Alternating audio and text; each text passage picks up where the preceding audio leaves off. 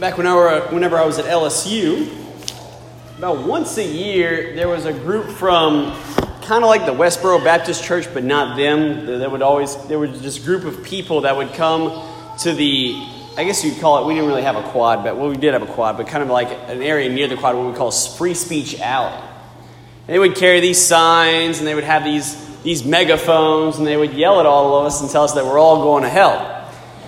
What was interesting about them kind of, screaming at us and them, just condemning us all to the eternal fires of damnation, including Catholics too. They didn't like the Catholics very much. They drew a crowd.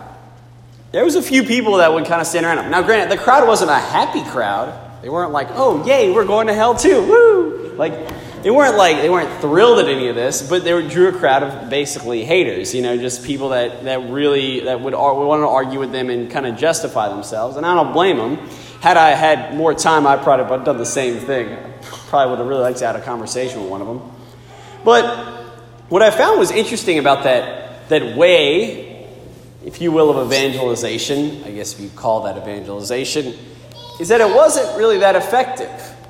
The crowd they drew was very small, and the fruit they produced was generally resentment and anger. It didn't really lead to a whole lot of goodness. But what's interesting is every time I read this gospel passage, I always think about that group. Because in a certain sense, John the Baptist kind of looks like one of those guys. He's kind of a little bit of a crazy person, yelling at people, telling them they're all going to hell. And there's kind of like a little bit of, kind of Westboro Baptist Church in John the Baptist. It's kind of fascinating. But what's different about there's a few things that are markedly different. One, the group at LSU was just that. It was a group of very, I guess you'd call them the unique individuals. John was just one unique individual, which is not as amazing and not as fascinating as a group. It's just one guy. Nothing really there's lots of unique, solitary fellas out there, but the fact that they could all come together in a group and have a message, that's I would think, a little bit more interesting. The other thing that's different about the group is that the group came to us. The group was not condemning all LSU students over there at Southeastern. They weren't or over here at UL as much as that might have been appreciated.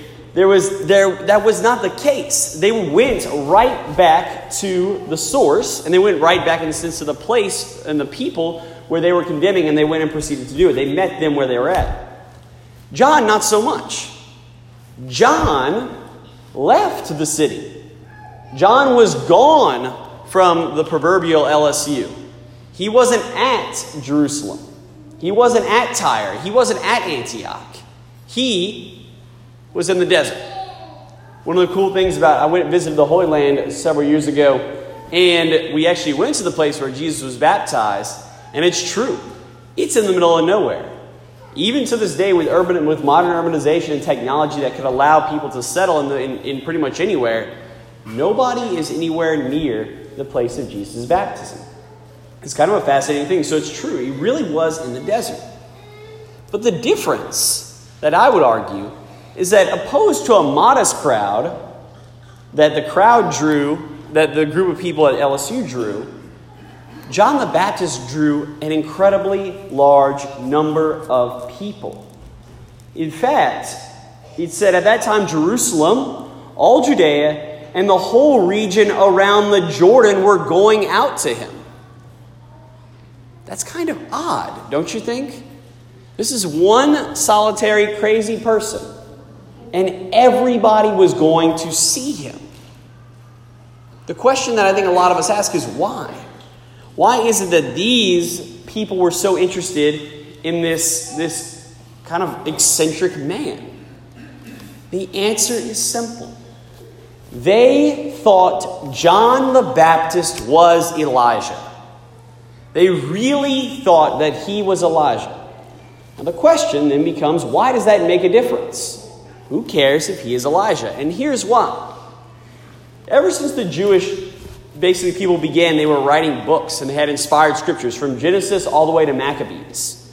And within the genre of that scripture is called the prophetic literatures. We're talking about Isaiah, Jeremiah, Ezekiel, and a number of minor prophets that are prophets who wrote very little short little segments. And what's interesting about that is the very last minor prophet to write was the prophet Malachi. And the Jewish canons, this is the last book in the Jewish scriptures. And it was written in the year 450 BC, which means that for 400 years after the prophet Malachi spoke, God was silent. And these are the last lines of that book. Remember the law of my servant Moses, the statutes and ordinances I commanded him at Horeb for all Israel. For behold, I will send you Elijah, the prophet, before the great and awesome day of the Lord comes.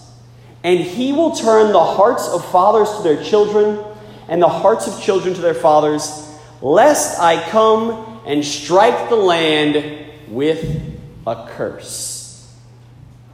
In so many words, the Jewish people were awaiting the prophet Elijah, because whenever the prophet Elijah came, that would mean that the day of the Lord was at hand.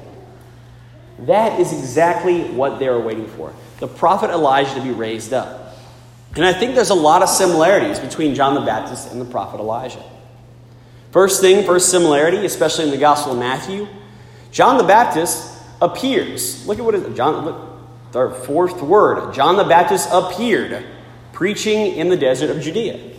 Whenever I went to go do a little study on Elijah, literally there was no introduction for him.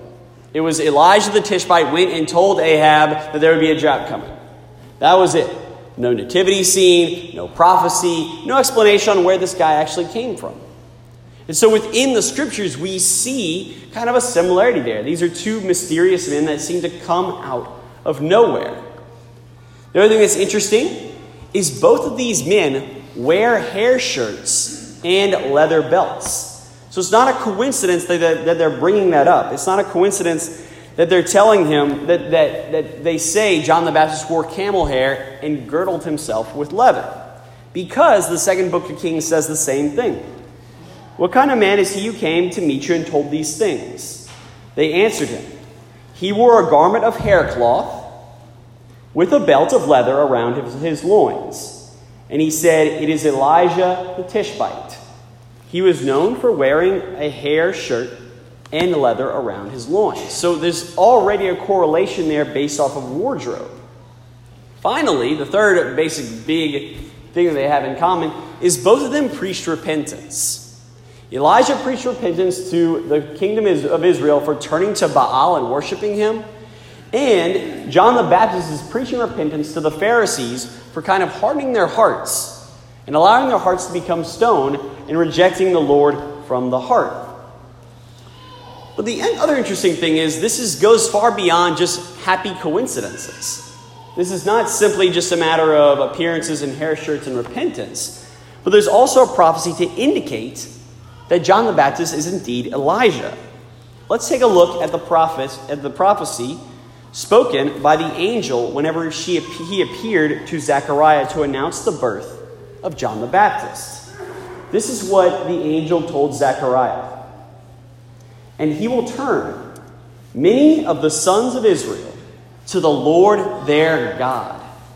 And he will go before him in the spirit and power of Elijah.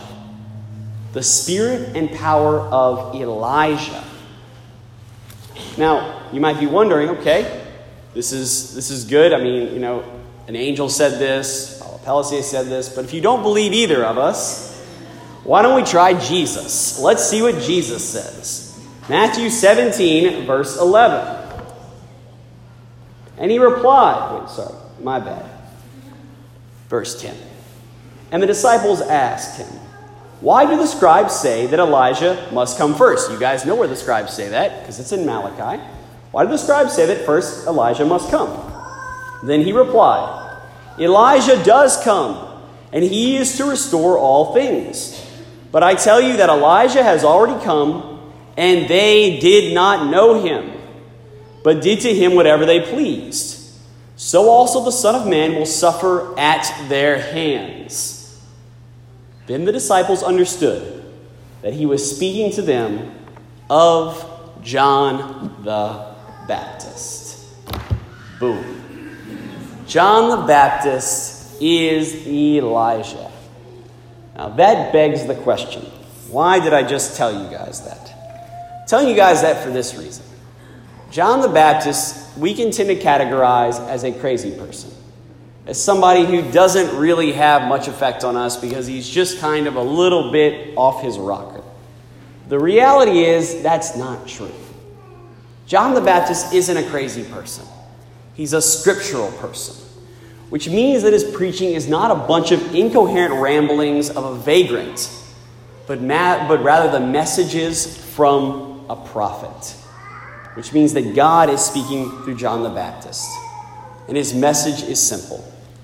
Jesus the Lord is coming. You can either repent and receive the Holy Spirit, or you can remain obstinate and receive the fires of hell. One or the other. And so, my dear friends, on this Advent season, I want to challenge you in the spirit of John the Baptist, who's not a crazy person, but a prophet of God, to join me in repentance. Repentance so that you and I can avoid the fires of hell and receive the Holy Spirit now and for the rest of eternity. Amen.